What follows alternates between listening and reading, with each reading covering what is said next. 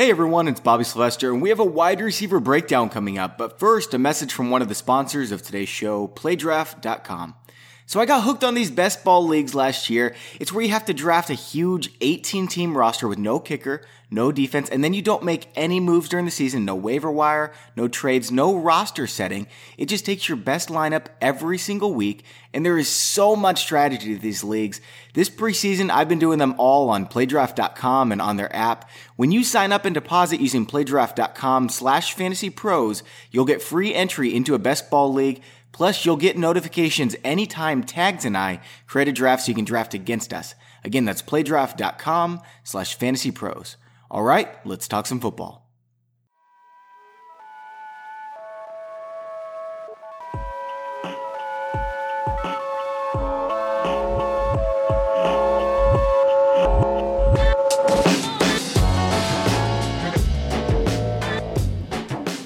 Welcome back to the Fantasy Bros Football Podcast with Mike Tagliere, and I'm Bobby Sylvester.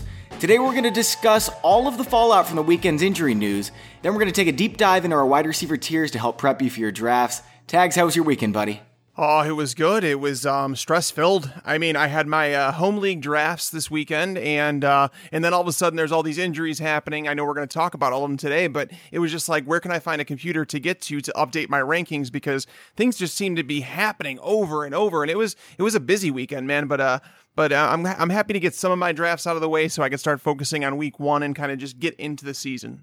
Yeah, I watched some football myself, and Tagged, the play that Bengals punter made was just amazing. Did you see that thing? I did see it. It was kind of like an NBA behind the back type deal. It was just so smooth too. Like, it was almost like he mapped that out and he knew he was going to do it, because there is no way that was spur of the moment. Yeah, and he got crushed right afterward, but they don't show that in the highlights. It was amazing. Anyway, I also did my first non-experts draft this weekend. This one was with my brother-in-law's, and it was an auction draft. And after the draft, as I do with every single league, Tags, I immediately imported my roster to my playbook. It took like 3 seconds, just copy the URL code, and it graded my team. That's what it's going to do for you guys. It graded me number one, and if you guys do as many mock drafts on Draft Wizards as I do, I'll bet you end up number one too. Then you can just screenshot it for bragging rights on your league forum.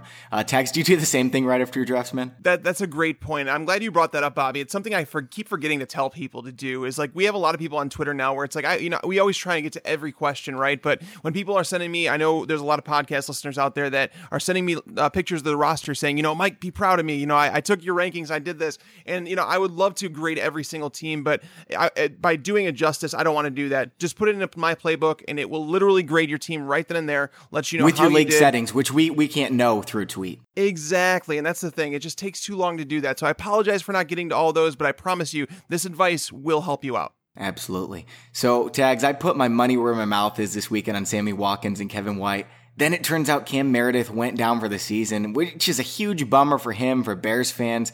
But we do have to ask, how far up in your rankings does White move? And is there any other movement among Chicago offensive players? Yeah, and this is important. We need to, it's funny. While I was watching the Bears game, I was sitting here at my desk watching the Bears game while I was working on some research for week one. And I watched everything kind of take place. And as I was watching the Bears, before the Meredith injury even took place, I was watching Kendall Wright, and he's been involved since week one of the preseason. He's good. He was on the field before Victor Cruz in the first week, and he's been every single week. So he's been starting in 3 wide receiver sets. So it was something I was actually updating my rankings as it was going on. And I actually moved Kendall right up before Cameron Meredith got hurt. So now with Meredith out for the season, and that definitely is out for the season, it was a brutal injury. If you didn't see, they just announced it was an ACL tear, by the way. Yeah, and they said there's other damage. They have to determine the extent of it. I think there's multiple ligaments that are going to be torn inside there, and it could be a career ender for him, like a Teddy Bridgewater type concern. But after that, obviously I went back and looked at everything, and I want to talk to you about Kevin White, Bobby, and I know you wanted to talk about this and the effect it has. I moved up Kevin White to my wide receiver 42. Now, there's people out there, so I want to be clear, and be transparent here. I'm not sitting here and telling you that Kevin White is the wide receiver that the Bears drafted. I'm not telling you that he's a top 7 overall pick. Well, if he was, he'd be a top 20 wide receiver, right? Correct, but here's the thing. There's a lot of people out there saying Kevin White's bad and don't draft him. He still sucks. That's kind of rude, because if you've never done your job, how can someone grade you on your job? We've seen Kevin 3 weeks. Yeah, that's what I'm saying. We've seen him for a couple healthy weeks of his career. You cannot determine whether or not a player is good or bad. Now, you may have your own personal feelings about Kevin White as a player, but I promise you this. He is going to see 100 plus targets by default. And I have some stats here for you, Bobby. In 2016, the lowest amount of wide receiver targets on one single team was the Bills, and that was 244. The next closest was the Titans at 279. The average number in the NFL for wide receiver targets per team in 2016 was 344. All right, so when you start looking at these targets, the Bears number was at 383. They have the same offensive coordinator. They have the same head coach. If you recall, I know you do, Bobby, Kevin White was getting targeted a ton in the first 4 weeks of last season. Alshon's gone. Cameron Meredith's gone. So when you look at the wide receiver core of Kevin White, Kendall Wright, Victor Cruz, Cruz was in danger of being cut. He was playing into the fourth quarter of the first preseason game, but he's going to make it now. Marcus Wheaton, who is shelved, he's injured right now. Where do you suppose that these 350 plus targets are going to go? So again, Kevin White if Kevin White's healthy, it's Kevin White. And I like Zach Miller too. I actually moved him up in my rankings about 3 or 4 spots at tight end. We've talked about him. I think he's a playmaker, but he's not like a tight end 1 or anything. It's Kevin White. Well, Deion Sims it seems like Deion Sims is their tight end 1, and it's confusing because Adam Shaheen's there and Zach Miller. But here's the stat I was trying to get to here is that the league's most inefficient wide receiver last year with more than 100 targets was Jeremy Curley last year. He saw more than 100 targets. He finished as the number 60 wide receiver. He's got an average depth of target of like 2 yards. Tavon Austin was next. He's got an average depth of target of 2 yards. So the first perimeter wide receiver you see with 100 targets, the lowest he finished was Brandon Marshall at number 52. We know he was brutally bad last year. We know he had brutal quarterback play. If you go back to 2015, the lowest a wide receiver finished with 100 targets was number 44 wide receiver. So we are talking about Kevin White's floor of being like a wide receiver 50, but he's being drafted right now as the 63rd wide receiver in drafts. Guys, he could see 140 targets too, by the way. I 100% agree, Bobby, and I know I'm ranting, but I wanted to make you happy with these stats today because I know you've been a Kevin White supporter, but today there's another reason to get excited about it. And over the last 4 years, there have been just 5 wide receivers who have seen at least 120 targets and finished outside of wide receiver 3 territory. I think Kevin White should see 120 targets if he's healthy, which makes the odds of him finishing in the wide receiver 3 territory, regardless of how bad you think he is, they make those odds really good. So Kevin White is definitely a late round target now. And I just want to make everybody informed because people are like, well, wait, if people thought he was bad, then why should we draft him? It's all about volume, and it's hard to find a wide receiver as late as you're getting 100. And maybe he's really good too. I mean, there's upside there. Like it's safe. And there's upside, and he's being drafted wide receiver 63. That's the point. I think that we hammered this home, and that's what I'm saying. I just want people to understand, and don't be one of those people to just say Kevin White sucks because other people do. You don't know that. I don't know that. Whatever you feel about him, we have not seen him play in the NFL yet. I've got him in the same range as guys like Jamison Crowder, Willie Snead, Pierre Garçon, Marvin Jones, Randall Cobb. Right now I have him wide receiver number 35.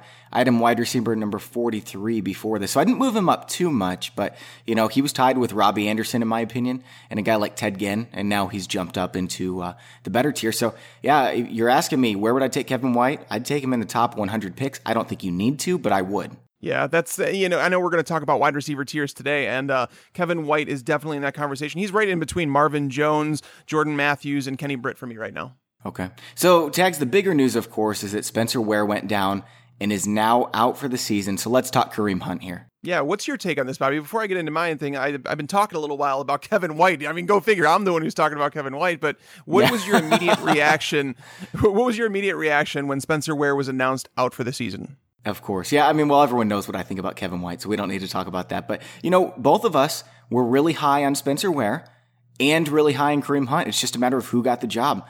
Now that we know who has the job and they're not competing against the other one, I mean, Spencer Ware had to worry about Kareem Hunt. Kareem Hunt doesn't really need to worry about Charkandrick West. I'm sure because Andy Reid's there, West is still going to get plenty of touches and everything. But Hunt, I would go as far as saying, is the bell cow back in an Andy Reid offense. And so Spencer Ware was going in the 5th round. I think he should have gone in the late 4th.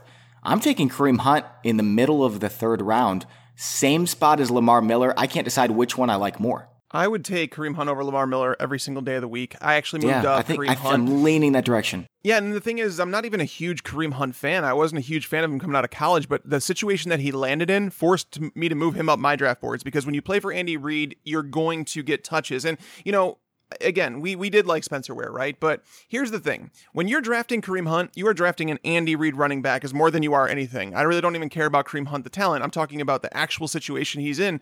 So over the last 4 years, there have been a mixture of Jamal Charles, Spencer Ware, Charkandrick West, and Niall Davis starting for the Chiefs. In those 4 years, there have been 64 games played. Of those 64 games, a lead running back has hit 16 touches in 51 of them. So therefore, 80%. Oh, baby. 80% of games. So if the games they started, Charles averaged 21 touches. Ware was at 19.6. West, 20.9. Niall Davis, 24.4. So if you can lock down a running back with 16 touches per game, he is a starter in any offense, let alone one that consistently produces RB1 numbers. So for me, Kareem Hunt, you can make the case that he should go at the end of the second round. I will if I had a draft right now, and I have 5 drafts over the next 2 days, I would take Kareem Hunt at the start of the third round without hesitation, because that's, we've talked about that, Bobby, where that's the dead area of drafts. And there's really no one there that you end up reaching for players, where I talked about, Travis Kelce is a third round pick because it's a dead area. Kareem Hunt belongs there. I wouldn't take him over Leonard Fournette. I know friend of the podcast, JJ Zachariason, was saying that Kareem Hunt is probably going to be the number 1 rookie running back. I wouldn't go that far yet, but I think it's a lot closer than people think. Interesting. That's amazing, because I thought there was a pretty big drop off after Gurley and Fournette and Melvin Gordon and all those guys before Kareem Hunt, but I hadn't seen that anyone was willing to take him in the late second, early third. That seems a little high for me, but I can see him getting a lot of volume. There's not many question marks about Kareem Hunt. There's question marks about Fournette's foot, about their quarterback play. You can say what you want about Alex Smith, but he's better than Blake Bortles. So it'll be interesting to see how high he goes here. I've seen him going in the 5th round, and I just wanted to see, when I'm out doing mock drafts, where he's going when I'm not drafting him. Because I would take him in the 3rd round, but I'm just curious what the general public thinks on him. So if your draft is coming up this week, before everyone catches wind of how high he should be going, I think you should be able to get a value on him and Kevin White. Now, we also had Julian Edelman news. Before we get to that, if you haven't heard, we're giving away a signed Odell Beckham jersey from pristineauction.com. The signups for this contest end Sunday, so make sure to get them in. Just screenshot your review and subscription on iTunes and send it to us at contest@fantasypros.com. That's going to get you entry into every single contest for the rest of the year that we do. We also contacted the participants of the Listener League Monday morning, so if you didn't make it, thank you for your entries. There were some awesome ones that didn't make it. Better luck to you all next year. So Tags, let's talk about Julian Edelman now. He is out for the season, and a lot of people are scrambling to get Chris Hogan. I saw him drafted in the 7th round in one league. I actually don't think he's the guy you move up that much. I think it's Danny Amendola, who, frankly, I didn't even have in my top 100 receivers. Now he's all the way up at number 70. And also Malcolm Mitchell. People are forgetting about him. He was really good at the end of last year. Yep. Malcolm Mitchell's the ceiling play right here. I mean, I have a lot of Malcolm Mitchell in best ball, and I had that before the Edelman injury. So, in the play draft leagues we're talking about, I own a lot of Malcolm Mitchell because you always want a part of those high-scoring offense. Now, with that being said, Danny Amendola is not someone who's going to win you a league. So I won't find myself drafting a whole lot of Amendola. And I honestly, with the thing with Chris Hogan, we have to figure out where these targets go, because over the last 4 years, Julian Edelman has averaged almost 10 targets per game. It's massive considering the lack of production in terms of all those targets. I know he's a slot receiver. I get all that, but I believe this is going to be spread out over the entire offense. I think that the running backs are going to get some of those targets. James White has always been a running back target for me in PPR leagues. I think he's going to finish. I mean, I can't rank him there just because of who I'd have to put him over, but I know James White, if he's on the field for 16 games, he's going to finish as a top 30 PPR running back. So get James White in your league. But for me, all this did for me over the weekend was moved Brandon Cooks into the tier with Amari Cooper and Doug Baldwin. I am more than he should be higher than that. I can't put him higher than that because he's still going to be somewhat inconsistent in this Patriots offense. Okay. That's true. There's still a lot of options here, but I actually smashed him right in between Cooper and Baldwin. I have Brandon Cooks as my number 9 wide receiver. So he's a rock solid number 2 wide receiver, a second round wide receiver right now to aim for in that range. And that there was the wide receivers, you never felt good taking T.Y. Hilton with the things going on with Andrew Luck, Des Bryant's schedule. So now you should feel comfortable moving Brandon Cooks, his ceiling up, because the 10 targets a game, it's a lot. Yeah, so I had Brandon Cooks as my number 10 wide receiver before this weekend. He was ahead of Doug Baldwin, ahead of Amari Cooper, ahead of Des Bryant. I mean, you guys heard me talking about it. He was the guy I was targeting in the late second round if Gronkowski wasn't there. And it's because, he only had 117 targets last year. It wasn't like the Saints, he was the only wide receiver there. He was the number 2 behind Michael Thomas. He's the number 1 now. Maybe Gronkowski could get that designation, but I think it's Brandon Cooks. And Brandon Cooks could get 140 targets now that Julian Edelman's gone. So he was the number 7 wide receiver last year, extremely young. He's in an offense that I think is better suited for him because Tom Brady loves to throw to guys like Brandon Cooks. And, Drew Brees just spreads the ball all around. The last time Tom Brady had a true number 1 wide receiver like this, I mean, Brandon Cooks is nothing like Randy Moss, but Randy Moss set records, man. Brandon Cooks could be exceptional. And right now he's being drafted as the number 12 wide receiver. He was number 7 last year. I don't see his situation getting any worse, Tex. Well, that's the thing. So Brandon Cooks isn't your prototypical number 1 receiver. I think the reason that I can't put him up in the conversation with guys like AJ Green, Mike Evans, or even Michael Thomas for that matter, is because he's not a throw it up to him and let him get it type of wide receiver, where if Brady's in trouble, I think that when I think of prototypical number 1 wide receivers, I think a quarterback's in trouble. Who's he going to throw it to, even if he's covered? And Brandon Cooks is not that guy. So for me, Brandon Cooks, he does come down in that territory with like Doug Baldwin. His ups are going to be there, right? I think he could finish as a top 5 wide receiver, but in terms of consistent play week over week, I don't know if it's there. So for me, behind Amari Cooper, I think that's right where he's slated, but Cooper and Cooks are hand in hand. Actually, him and Baldwin, they're all in the same exact tier for me in my 4th tier of wide receivers. So I wouldn't fault anybody for taking, Cooks over Cooper. Definitely wouldn't fault them for doing that. I'm taking Brandon Cooks right now at number 15 overall. That might be a little high for you guys, but right there in the middle of the second round, I'm all for it. So let's get into our wide receiver tiers. I know we're talking about those today. So I want to know where you're at in terms of Cooks, period. Like who would you take him over? Would you take him over someone like Michael Thomas or Jordy Nelson? I've got him right there with Jordy Nelson. Jordy Nelson's number 13, Gronkowski's 14, Brandon Cooks 15. So it's really close. Brandon Cooks is my number 8 wide receiver. I've got Brown, Julio Jones, and Julio Jones is only above Beckham because of Beckham's injury question mark. Beckham's right behind him though at number 3. AJ Green right over Mike Evans, and then there's a pretty big drop off to Michael Thomas and Jordy Nelson and Brandon Cooks, and then a pretty substantial drop off. So that's my tiers 1 and 2. I would put Brown, Jones, and Beckham in the first tier. Yeah, I have Brown, Jones, Beckham. I had Jones over OBJ to begin with. I haven't moved Beckham down my board at all. I think that there's still a gap between him and Mike Evans and AJ Green. Second tier, Evans and Green. Again, these two, depends on which day you ask me which one I want. I just feel like Evans is a little bit more durable with his body type. I think AJ Green's ceiling might be higher. But even watching the Bengals game yesterday, AJ Green, he's just like a stick figure. He's so good. He really is. And I think he's a top 3 talent in this league in terms of wide receivers. He's the most talented wide receiver on the planet, right? AJ Green? I say Julio Jones, but AJ Green is so much better than people think. I think he's not just a volume guy. He's just so good. But his durability is a question mark, which is why I would probably take Evans over him. I don't think you can go wrong with either. That's fair. And then Evans and Green are in their own tier. I wouldn't take Michael Thomas over those guys, but Michael Thomas and Jordy, the next tier, and then tier 4 gets into Cooper, Cooks, and Baldwin. So I think there's a clear separator though once I get after Jordy. I think Jordy is the end of the guys who I feel 100% set on, like I know they're going to produce, 80% of the time that I want them to. Whereas Cooper, Cooks, and Baldwin, you may take a step down to 60, 70% of the time. Now, you don't have T.Y. Hilton or Des Bryant in that tier, is that right? No, I've actually dropped them down. Those two are in the next tier with Devontae Adams. I know some people don't want to rank Devontae Adams. Whoa, I've got him way down. We'll have to talk about that one. So why don't you have T.Y. Hilton? I know why you don't have Des Bryant. It's the scheduling issue. I agree with you 100% on that. I've got him as my number 13 wide receiver, and he's being drafted number 8. So I'm not getting him in any drafts. I'm fine with that. Yeah, so Hilton, the reason is it's the luck concern. It's finally gotten to the point now where I'm concerned where he's going to miss time. It's just a matter of how much. I don't think that there's any possible way he plays week 1 now. I'm preparing for 2 weeks out right now, and that hurts Hilton, right? Because he's a wide receiver over his career. He's been awful without Andrew Luck, where he relies on the big arm of Andrew Luck. So if we're taking off 2 games, we have to knock him down out of that tier. He was never someone that got me too excited to begin with. I always felt like he was a little more boom or bust than most of the wide receivers that I would take as a wide receiver 1. Granted, he led the NFL in yards last year, but he's not a touchdown scorer. He's not going to score you 8 to 10 touchdowns.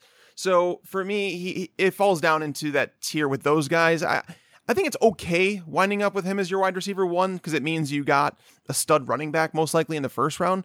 But I haven't ended up with T.Y. Hilton on most teams because of the players like Cooks, like Baldwin, like Amari Cooper that I would take over him in the second round. I'm not especially excited about Hilton. Like, if he's the guy I end up with, that just means all of my players were taken before me. I like him right about at his ADP, maybe a little bit lower, because I don't think Luck is going to miss the 6 weeks that everyone's scared of. That's why Luck's being drafted in the 9th round in a lot of drafts. It's because everyone's like, oh man, he's going to be out 6 weeks, maybe the entire season. No, guys, he's probably going to miss week 1. He might miss week 2. Maybe he'll miss another game here and there, but you look at the type of player Russell Wilson is running all over the field. They've also got the worst offensive line in football. I would probably put the over-under on his games missed pretty dang close to where I have Andrew Luck's games missed. And I think T.Y. Hilton's a better receiver than Doug Baldwin, so I've got him just ahead of Doug Baldwin on my rankings. It's fair. It's close. It's definitely close. Hilton was in that tier until we started missing time with Luck, which moved him down. But Devontae Adams, I know a lot of people are with you, Bobby, though. Like, I have him at number 13. And it has to do with who I have him in front of, right? I mean, Demaryius Thomas, Allen Robinson, Alshon Jeffrey, Sammy Watkins, Terrell Pryor. All these guys have question marks at quarterback. For me, like, Devontae Adams has the best quarterback ever to put his hands on a football, as far as I'm concerned. And from week 4 on last year, the only wide receivers to outscore Adams were Odell Beckham, Jordy Nelson, Antonio Brown, and Mike Evans. That's it. Whoa, man, that is a great stat. Yeah, and let's not pretend that Jordy Nelson's not going to be playing at age 32 this season. He may come more down to like a possession-style receiver, and Devontae Adams may be the field stretcher of this offense now. Because Randall Cobb, he's not a field stretcher. He's been the slot guy throughout his career. So Devontae Adams, he's someone who finished as a top 10 wide receiver last year while he didn't even reach 1,000 yards. It just shows playing for Aaron Rodgers is going to do great things for your productivity, and it's very well possible that Devontae Adams overtakes Jordy Nelson this year. I'm not going to bet on that. You're right. There's a chance. Yeah, at some point, Nelson is going to decline. They're going to have too many options over the middle of the field with Nelson, Cobb, Martellus Bennett, whereas Devontae Adams, he could be used in a lot of different ways. And if you go back to last year when people weren't drafting Devontae Adams, if you read in between the tea leaves with Aaron Rodgers and what he was saying, he said, we need Devontae Adams to be part of this offense. Like, he said the same thing about Randall Cobb this offseason, but Devontae Adams, he said they're a better football team when he's playing to his highest level and that he's going to be a star in this league. When Aaron Rodgers says that about you, it speaks volumes. So for me, Devontae Adams at 13, I don't think you need to draft him there, but he's going, for whatever reason, he's going behind all these other guys with quarterback concerns. So you taking him over Dez Bryant? No, I have him one spot behind Dez. So you've got Dez number 12, Devontae Adams number 13. I'm curious who your 14 is. There's somebody else I have in the mix here, and I know people are going to cringe at this, but the hate on Sammy Watkins has just gone way, way, way too far. His ADP is wide receiver number 25 right now. I saw the Jared Goff highlights this weekend. He was horrible again. Okay, we saw him being competent the other day. Sean McVay is an offensive genius. Sammy Watkins is going from an offense where, look, you can say what you want about Jared Goff and about Case Keenum. They threw for more yards than Tyrod Taylor and the Buffalo Bills did last year. This is an offense that's going to pass more than the Bills did. He has less competition in Los Angeles than he has in Buffalo. I don't see why Sammy Watkins is going to get less targets. I think he'll get more targets. Maybe they'll score more touchdowns too. I mean, this Buffalo Bills offense is not great. They run the ball a ton. LaShawn McCoy is going to be a vulture on the goal line carries. So is Jonathan Williams. So, I still like Sammy Watkins as much as I did before. I've still got him ahead of Amari Cooper. And so I know I don't need to draft him until the 4th round. But if it came down to it, I would take him in the 3rd round. I'm still a huge believer in Sammy Watkins. Wait, did you say you'd take Sammy Watkins over Amari Cooper? Yeah, I sure would. Oh no! Oh, that's a horrible take. I give you an F. This is one of those detention worthy statements, Bobby. No way, man. Guys, we can make a bet. I don't even need to give you. Let's do it on the air right now. Let's make a bet. So if Sammy Watkins if he scores more than Amari Cooper on a Should points we per game assume basis. health here? Is that fair? Should we assume health? let's do a point per game basis. Okay. So points per game, standard or PPR doesn't matter to me. You want to do PPR standard? What do you want to do? Standard. All right. So standard format, points per game. The loser. Let's do the combine thing. Let's do it. Where like the loser has to do the combine and they have to post the results on Twitter. All right. I don't know if I'll be able to do the full combine because I don't know what that all entails, but yeah, like definitely the 40-yard dash. I don't know if I can get my hand. I don't even know where those things are, like that you lift up for the bench press. I've never seen one of those before, but the 40-yard dash, I'm all for that, man. Yeah. This is going to be fantastic. I didn't think that you had Watkins that high. Now, me, I actually in my home league this weekend, I got Sammy Watkins in the 7th round. That is so stupid. No, hold on. The thing is, I actually passed on him a couple times because I was like, I have him on so many different best ball leagues. I don't need to overexpose myself to Sammy Watkins with Jared Goff. And then he kept falling, and I'm like, okay, I'll take Watkins. And they're all like, you're dumb. And I understand the knock because Jared Goff looked atrocious. Like his stat line didn't look as bad as his play. He only targeted Sammy Watkins once, and it sailed like 5 yards over his head. And he was intercepted on that pass, actually. I think Watkins is going to be a solid, like a low-end wide receiver too, and that's fine for where he's falling in drafts because he's falling. He's being drafted behind Kelvin Benjamin right now. Yeah, he's falling in drafts quite a bit. I don't think he should fall that far, but at the same time, I have serious worries about Jared Goff with what I've seen this weekend. And again, I've been on the board saying Jared Goff may not be as bad as people think. I wasn't going to grade him on one season, but man, he went from decent in week 2 of the preseason to week 3. It was just, yeah, I was left like rubbing my temples, and it was not ideal watching him. So Sammy Watkins is in that next tier for me. He's at 17. He's my wide receiver 17 right now. Okay, Tags, let's take a break here to hear from another one of our sponsors. These days, you can get practically everything on demand, like our podcast. Listen whenever you want, when it's convenient for you. So why are you still going to the post office and dealing with their limited hours when you can get postage on demand with Stamps.com? Folks, any single thing you can do at the post office, you can do right from your desk with Stamps.com. It's incredible. Buy and print official U.S. postage for any letter or package using your own computer and printer. And unlike the post office, Stamps.com never closes, so you can get your postage when you want it 24/7. I put more value into my time than just about anything, and since I started using Stamps.com, I have saved so much time. I sincerely recommend this service to every single person listening. Just one trip prevented from the long lines is well worth the cost. And right now, Fantasy Pros even has a special offer for you with a 4-week trial that includes postage and a digital scale.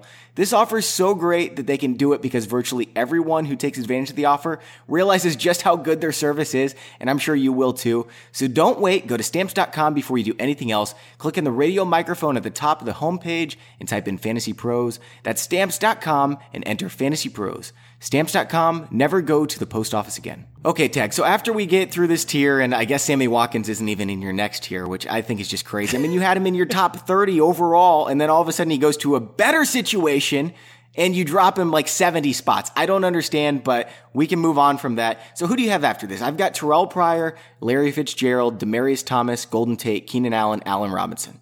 I have Demaryius Thomas at 14, and I'm not a Demaryius fan. This comes down to consistency and safety at the position, right? I don't own much Demaryius Thomas because I don't like drafting guys like him on my team. I feel like he's like a Frank Gore of wide receivers where he's good enough to get you like 3rd place. And I don't want to end up with Demaryius Thomas unless I have 2 ultra risky first picks, which is unlikely for me. But you go down, and this is the tier where it's like a bunch of questionable quarterback play. Demaryius, Allen Robinson, Alshon Jeffrey. I know people want to get Gaga over Carson Wentz, but he's still a young quarterback, still learning. Sammy Watkins, Terrell Pryor, who, by the way, we're going to get it. He's not in this tier, but he's in my next one. Tyreek Hill and Terrell Pryor. Those 2 each have 3 drops this preseason, which leads the NFL through the preseason. 3 drops, and he's only got, I want to say, 2 catches. So Terrell Pryor is he's not doing so hot. He's not impressing me enough to the point where people were convincing me to move him up in my rankings. Let me ask you this, though. Of Josh Doxson. Of all the people in this tier, I would point to Keenan Allen even above Allen Robinson. But even above those 2, I'd point to Terrell Pryor as being someone who could be a top 5 wide receiver. That's how I felt, and that's why I actually started moving him up. I brought him up initially when I did my ranks like 2 months ago. I had Terrell Pryor around number 24, 25, and I've moved him up to number 18. But after watching the preseason, he's got questionable hands. I watched that game yesterday. He does. He's got he looks pretty solid in his route running. He's running them with a purpose. He's not being lazy. But it's just when it comes to the hands, dropping 3 balls, on just, I think 7 targets is what he's seen through the preseason. It's not a good ratio. The reason that I haven't moved him down is because Josh Doxson is hurt. And if Josh Doxson can't get back on the field like sooner rather than later, Terrell Pryor probably is going to finish as a top 15 wide receiver just because he's going to see tons of targets because everybody around him is injured. You're absolutely right. So how do you feel about Larry Fitzgerald and Golden Tate? I mean, you talked about the safety with Demaryius Thomas. Both of these guys, Larry Fitzgerald led the league in receptions last year. Golden Tate, 3 straight years with 90 receptions. There's only 4 guys who have done that, and Golden Tate's one of them. Golden Tate is, I'm okay with him. I'm not going to forget about what happened at the start of last season. Golden Tate was being dropped off fantasy teams after the first, I think, 4 weeks. He was awful, and then the head coach said we're going to start working on getting the ball a little bit more, and they did, and he was really good from that point forward. But Marvin Jones also dipped off. So I think that there's a fine line in between here. I think Marvin Jones steps forward again. Golden Tate regresses a little bit. Eric Ebron comes forward. I just think that he's a solid wide receiver too. There's nothing wrong with him, but there's nothing exciting about him. Larry Fitzgerald is in that same category. As a matter of fact, I have them right next to each other in my rankings as low-end wide receiver twos, where they're both solid. Larry Fitzgerald is someone that I'd be okay with you drafting if you know your league mates are open to trading. Because if you draft Larry Fitzgerald, play him for the first 6 weeks and then trade him. Because we've seen his play decline over the second half of the season. It happens with aging wide receivers. If John Brown's not healthy, Larry Fitzgerald's going to see 150 targets again. And that's value. So I may be a little bit too low on him, but I just think that age catches up with a player, and I tend to try and anticipate that maybe a year before it happens. And last year, we've already seen the dip kind of starting with Fitzgerald, so low-end wide receiver 2 seems about right for me.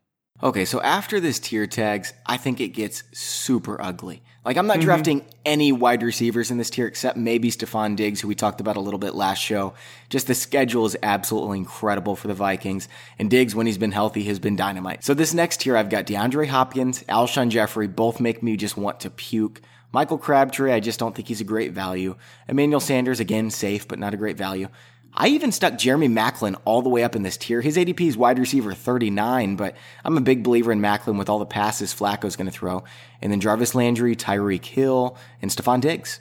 We're close in the tiers. I think I'm actually a little bit higher on Alshon Jeffrey and Hopkins than you. I mean, I'm not high on those guys by any means. I'm taking them after their ADPs, but I'm higher than you on them. I have Stephon Diggs actually over Larry Fitzgerald and Golden Tate because I think his floor is in a similar spot to those two, but I think his ceiling is higher, which is why I wanted to put him there. I want to put him in front of Crabtree, but I'm always hesitant to do that because Crabtree always plays better than I expect him to. But you're right. It's like this tier of receivers. I mean, you could see it going a lot of different ways, and I could make the case for Jeremy Maclin to be drafted as a top 20 wide receiver. I could make a case for him being drafted over DeAndre Hopkins. I'm not going to do that in my rankings, but I definitely can make a case for it. I'm worried about DeAndre Hopkins. If you watch the Houston, yes. I mean, the Houston quarterbacks, they played, I think it was 59 of 70 snaps between Tom Savage and Deshaun Watson against the Saints. The Saints defense, guys. The Saints defense that allowed a record amount of touchdowns 2 years ago. Oh, they were pretty good at the end of last season, though. This Saints defense is coming on. They got better, but they still, I want to say it was allowed, they allowed 27 passing touchdowns. Maybe I think that's the number. But it was an improvement for sure. But I don't think Marshawn Lattimore is going to all of a sudden make them a shutdown unit. Don't hear me wrong. They're still a bottom 16 defense. Right. And that's the point is like these Houston quarterbacks led 0 scoring drives. Like they didn't even kick a field goal. So I have concerns about DeAndre Hopkins. His injury, it doesn't worry me. I think his hand's fine. I think they're just keeping him out just because they don't need him on the field. But yeah, this tier is ugly, man. Kelvin Benjamin is someone who's moving up a little bit. He's obviously still the number 1 red zone target for Cam Newton. He's got 2 touchdowns this preseason. I mean, Cam only threw 2 passes, but one of them was a 2-yard touchdown to Kelvin Benjamin. So it's an ugly area, but for me, in this tier, I take the upside plays, which is why I like Stephon Diggs. I love Martavis Bryant. I'll have a lot of Martavis on my teams. How do you feel about Tyreek Hill? He's someone I've actually moved down a little bit as the preseason's gone on. I had my concerns about him, and they're all kind of coming to light, where it's just, I don't get excited picking him. Yeah, I'm 8 spots lower than ADP on him. His ADP is number 19. I've got him number 27. So I'm not going to own him in any leagues. Best ball leagues, I just drafted him in a play draft league in the 4th round because he's going to have some huge weeks, but he's going to have some real stinkers too, like more than any other wide receiver drafted in the first, 5-6 rounds. Yep, I agree 100%. I actually own a few best ball shares of Tyreek Hill, but I won't have him in any redraft leagues. Now, we haven't really talked about Jarvis Landry much. We haven't talked about Devontae Parker, but I know Landry's been safe, and a lot of people are telling me on Twitter, like, you're too low on Jarvis Landry. I'm really tempted to put Devontae Parker ahead of Jarvis Landry just because of what Jay Cutler said about him. Jarvis Landry it's not a great spot to be in with him, right? Jay Cutler's not known to be a check down quarterback. He's not a game managing quarterback. He's not going to do that, despite what people think Adam Gase is going to do to Cutler. He's not. He's just not that quarterback.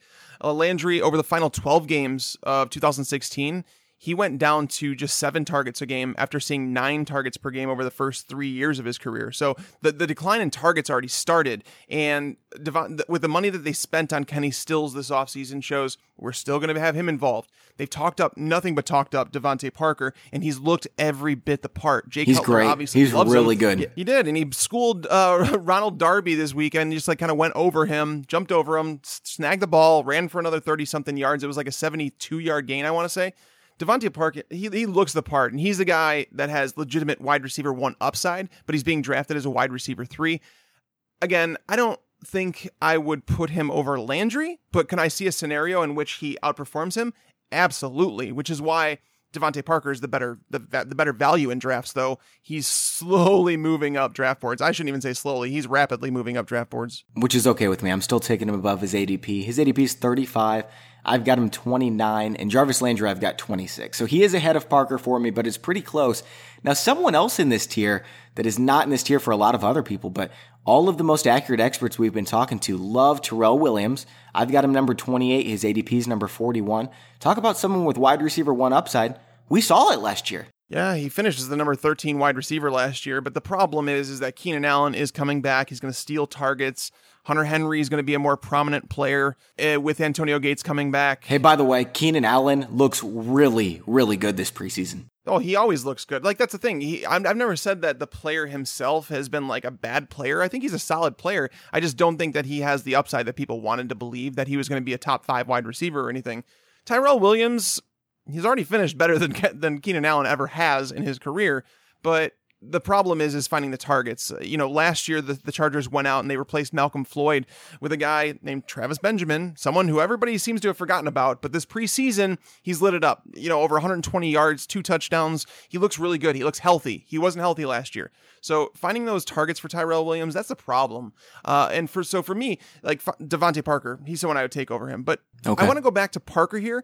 Would you take Devontae Parker over someone like, I don't want to say Kelvin Benjamin, but Emmanuel Sanders, Pierre Garçon? Not over Emmanuel Sanders, definitely over Pierre Garçon, and yes, over Kelvin Benjamin. Wow. Yeah, I'm having difficulty getting to that point. I have Parker in the tier with the guys like Moncrief, Marshall, Deshaun Jackson, John Brown.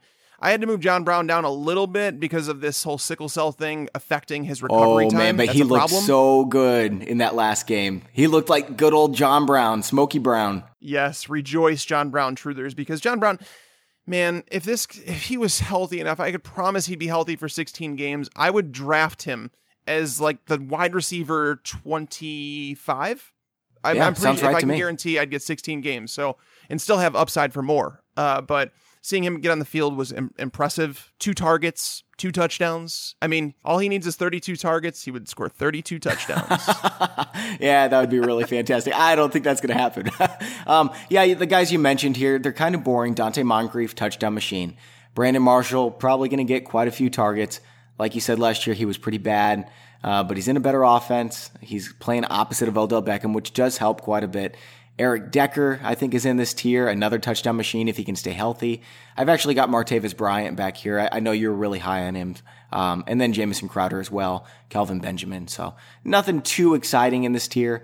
No real hot takes. Just, guys that if they happen to fall, they're decent wide receiver 3s or flex plays. Yeah, Martavis is someone I have up at number 21, so I'm pretty high on Martavis. There's room for him.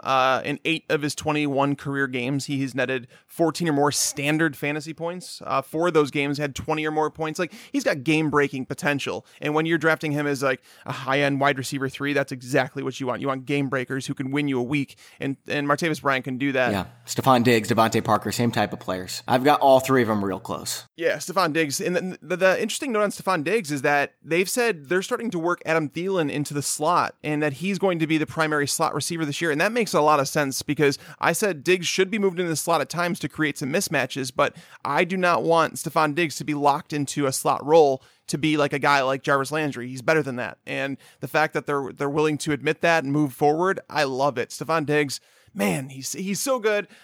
My only worry about putting him higher than I have him is the limitations on Sam Bradford. I just don't know if Sam Bradford can produce a top 12 wide receiver consistently, which is why Diggs, for me, has settled into wide receiver 2 range. But I love the player. I think he's a fantastic buy in dynasty leagues. If you're in a dynasty league right now, go out and buy Stephon Diggs because you're going to get him for cheaper right now than you will in a month. Yeah, I mean, like I said, look at that schedule. It is the best schedule I have ever seen for a wide receiver. It is just cheating. Like, they don't play a single top 12 defensive unit the entire season. Yeah, they play the Saints in week 1, so that's always good. Yeah, that's definitely going to help as well.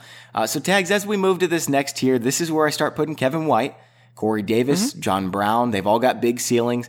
And then some safer guys, Willie Snead, Pierre Garçon, Marvin Jones, Robbie Anderson. I even got Ted Ginn all the way up here with Randall Cobb. Ted Ginn deserves to be higher up the list than I think I have put him because he's playing in 2 wide receiver sets. He doesn't even require Willie Snead to get on the field. So Ted Ginn is playing opposite Michael Thomas in 2 wide receiver sets. Now, granted, the Saints, they're going to run 3 wide receiver sets more often than they're not, but the fact that Ginn is a full-time player means a lot. And the one skill he has is like, let's go deep, bud.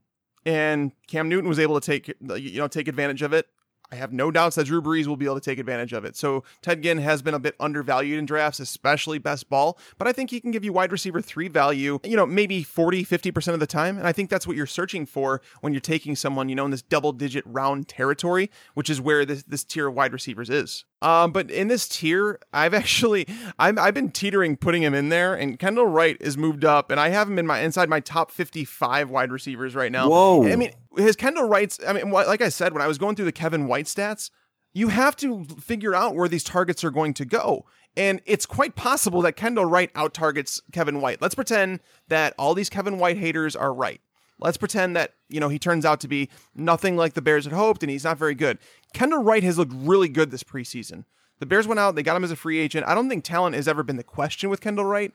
Apparently it's some off the field stuff. I think that he had some issues in Tennessee with the coaching staff and he turned into a locker room cancer is what they called him.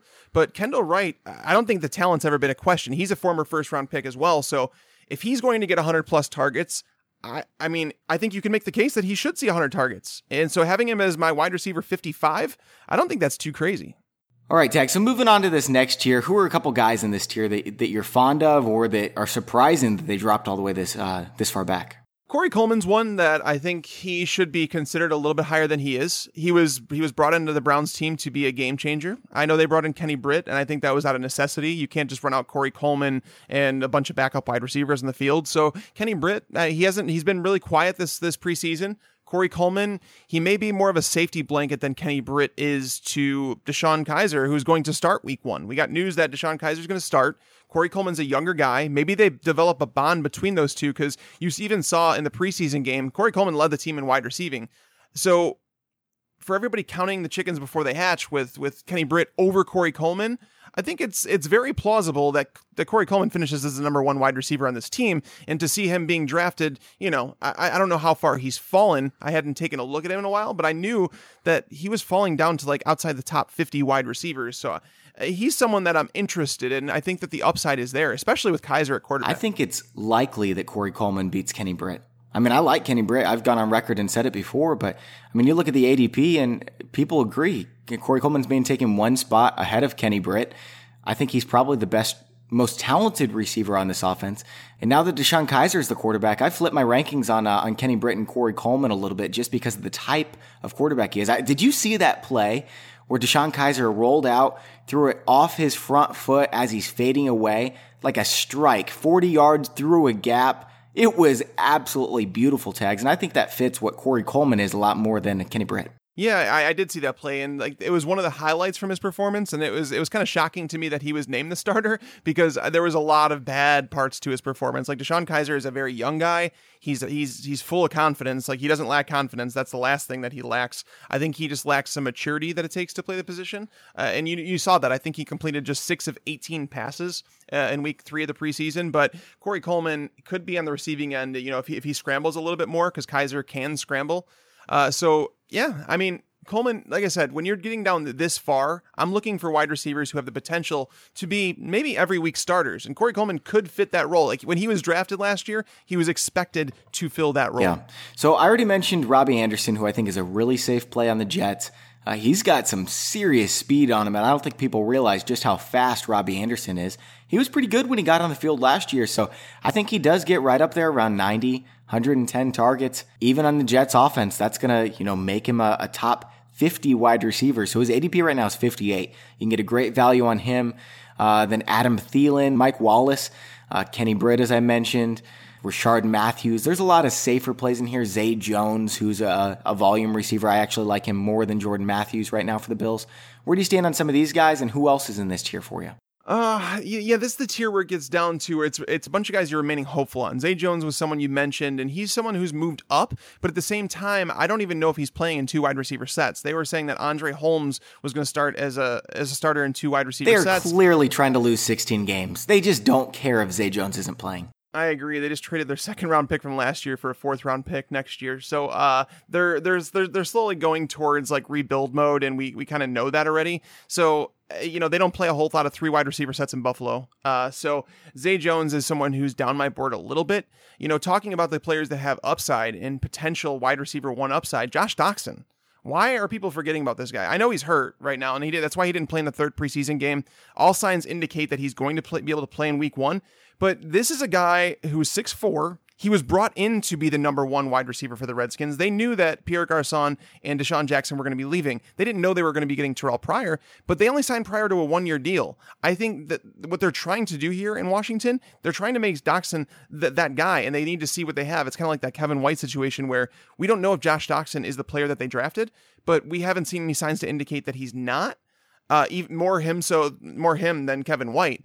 So Doxson, is it possible that Doxson is the receiver that everybody's expecting Terrell Pryor to be? Ugh. And he's being drafted, as wide receiver 60 range? I don't know, man. I guess there's a scenario in which that happens, but Terrell Pryor, you look at him, he's one of the 5-8 most talented wide receivers in football. Josh Doxson, he could be a top 20 guy, but I don't ever see a scenario where he would be a top 5 guy. I don't know. I can't really see that, but I wouldn't be shocked if he ends up being the best wide receiver on this team. Well, I don't think that Terrell Pryor, even from a talent standpoint, is top 5 or even top 10. I won't even say top 30, but he's a specimen, right? He's a size speed freak, a guy that's going to be tough to hang with.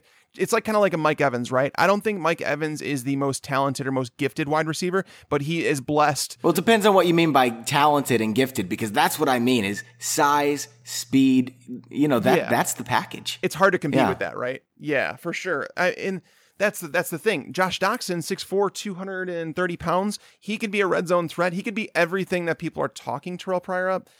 So again, getting him I just looked, he's the wide receiver 63 in drafts right now, being taken behind guys like, boring guys, like maybe like a Cooper Kupp or Tyler Lockett. I would take Josh Doxson over Tyler Lockett every single day. Yeah, me too, definitely. Not even close. Who knows if Tyler Lockett's even going to play much this season.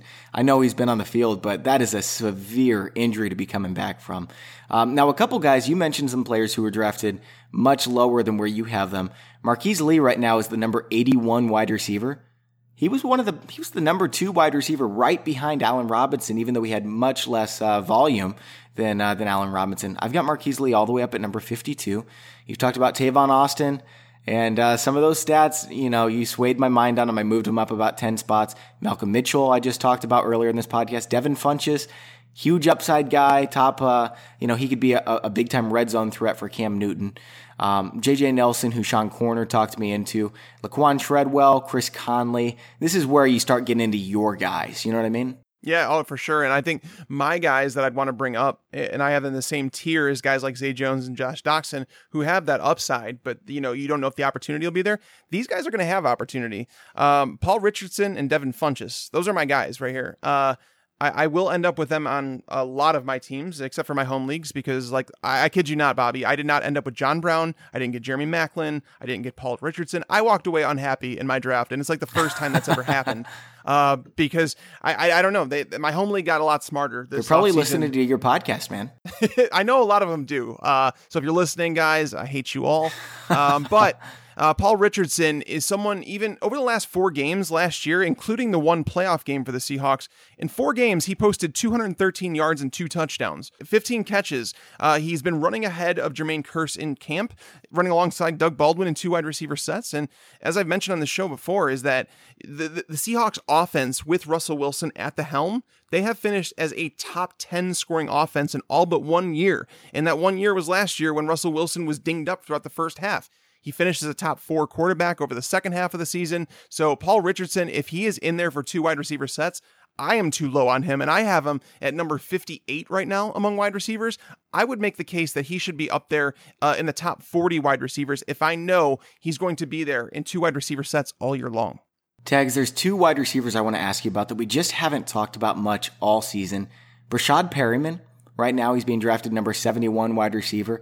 This is a freak athlete, too, playing with Joe Flacco, who throws a ton of passes. I know they went out and got Jeremy Maclin, but he's still going to play a fair amount, right?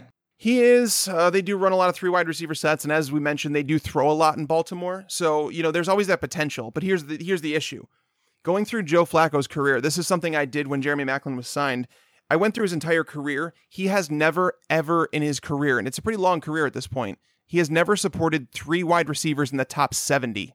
So you could say, well, the depth has never been this far. I would say that the talent's never been this bad. Jeremy Maclin is the clear front runner here. Mike Wallace has always been a solid volume guy. He's getting older. So it's possible that Perriman overtakes Wallace, but that's the thing for me. If you want to say Brashad Perriman's a potential breakout candidate, you need to either move Jeremy Maclin down or you need to move Mike Wallace way down. I've moved Wallace down to 45, 50 range in that area. Perriman right now is around number 70 for me.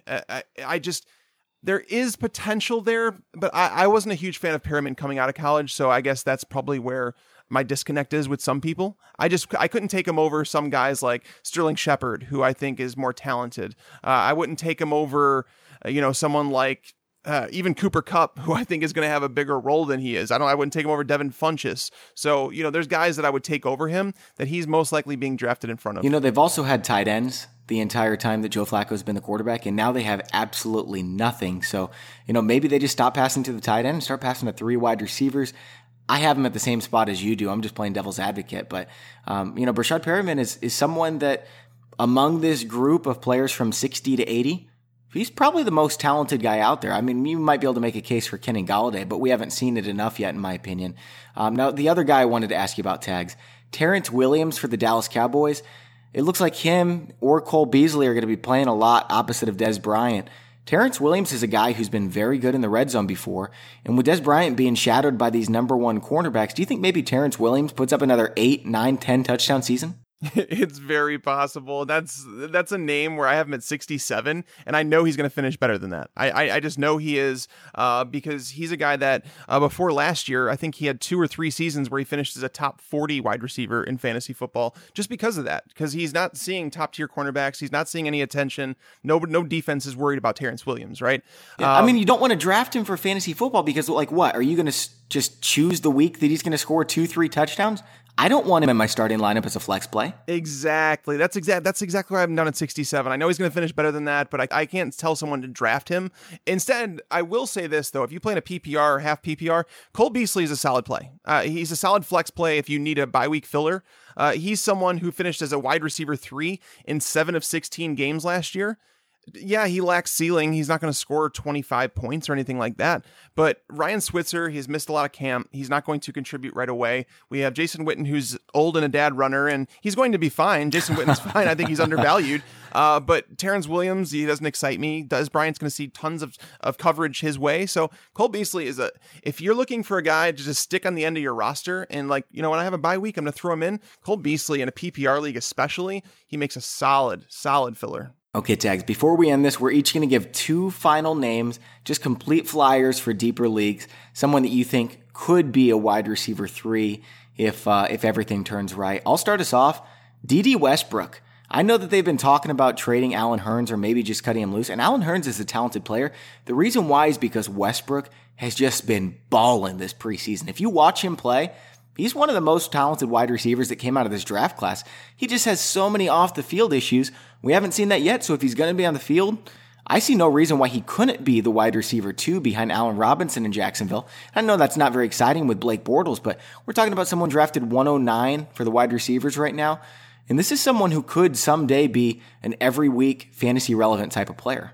Yeah, we're at the part where it's like we're searching for things, right? And D.D. Westbrook is someone who was really good in college. We just don't know if his size is going to... Extremely good, yeah. He's so little. He's a very little guy, but I think it requires a couple injuries. I think Jacksonville throws the ball 100 fewer times this year, if not more than that. I think they try and hide their passing game. So I think everybody there takes a dip down. Allen Robinson's the one who's obviously going to see the most volume, but Allen Hurns and Marquise Lee, those are going to fight for the scraps.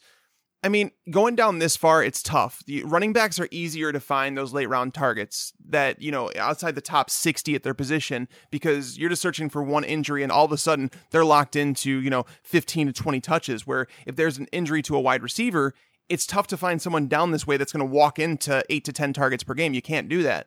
So it's tough for me. But if you want to go down here and say, Mike, who talent wise has the potential to finish as a top 36 wide receiver, you could say that Cordarrelle Patterson may have fallen into a better situation than you think.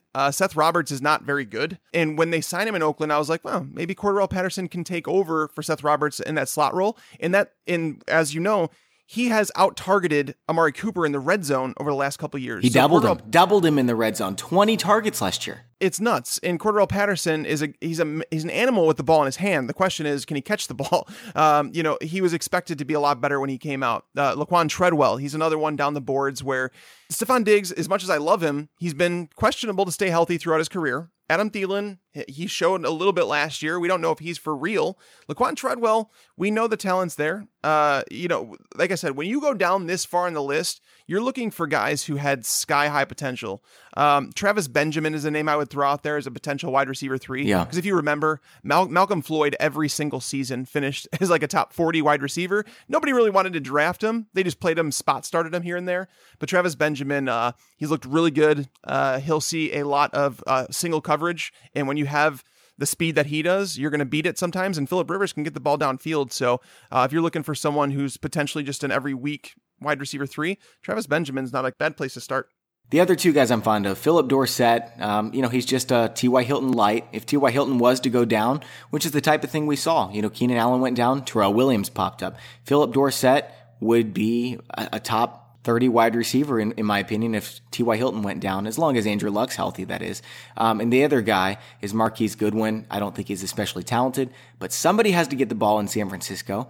And I think Goodwin's going to be on the field for quite a few snaps, so we don't know much about him, but maybe we'll find out that he's all right. The good one is interesting. Some people have been mentioning his name recently, and I'm like, I'm not aboard, but I'm not saying that there's a 0% chance because exactly. They brought him in via free agency. They handpicked him in free agency pool, and there was a lot of wide receivers out there. I will mention one last name, and I'm probably going to regret doing this, but I'm going to do it anyways. Torrey Smith. We know Alshon Jeffrey has been not a picture of perfect health throughout his career. We know that he's been a bit inconsistent. We saw Torrey Smith utilize the arm of Carson Wentz in week 3 of the preseason. He only saw the one target, but he burned that cornerback. He still has the speed. He's a guy that every year in Baltimore, he finished as a top 25 wide receiver. So he's able to do it with the volume. So if for whatever reason he walks into 100 targets, Torrey Smith is going to finish as a top 30 wide receiver. So again, we're looking for guys.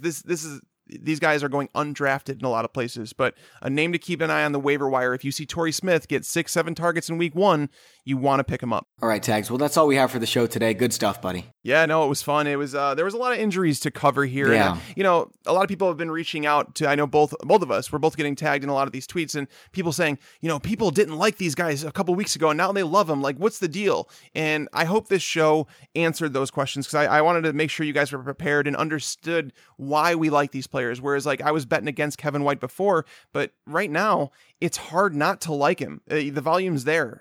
Guys like Kareem Hunt, there's a reason that we love him now. I always said, when I did my Spencer Ware article, I said, Spencer Ware, if Kareem Hunt didn't exist, Spencer Ware would have been drafted in the 2nd round. That's where we're at now with Kareem Hunt. He may not be as talented, in my opinion, as Spencer Ware, but it's all about the system. And that's why I advocated saying you could even draft Spencer Ware and Kareem Hunt. I know some people did that, and it's paying off now. Yeah. And the don't draft a defense strategy, I got a couple guys who wrote into me on Twitter saying, I'm so glad I did this because I ended up getting Kareem Hunt with my last pick instead of that defense. And I would have had to pay like $60 to get him. But instead I had him. And, now I can just drop somebody else to pick up a defense. So that strategy does work off. It does pay off sometimes. I don't think Kareem Hunt's going to drop to the last round in most of your drafts, but if you play in a 10-team league or whatever with a, shallow bench, that kind of stuff happens. So I'm going to keep doing it. Not crossing my fingers for anyone to get hurt, but if they do, I've got their backup running backs. Anyways, we've got 2 more shows coming up later this week. If you haven't already, subscribe and review us on iTunes. Take a screenshot and send it in to contest@fantasypros.com so you can try to get your hands on that signed Odell Beckham jersey from pristineauction.com. Thanks again to the sponsors of today's show, playdraft.com/fantasypros and stamps.com. For Mike Tagliere, I'm Bobby Sylvester. Thanks for listening. Enjoy your football. I just wanted you to watch me dissolve.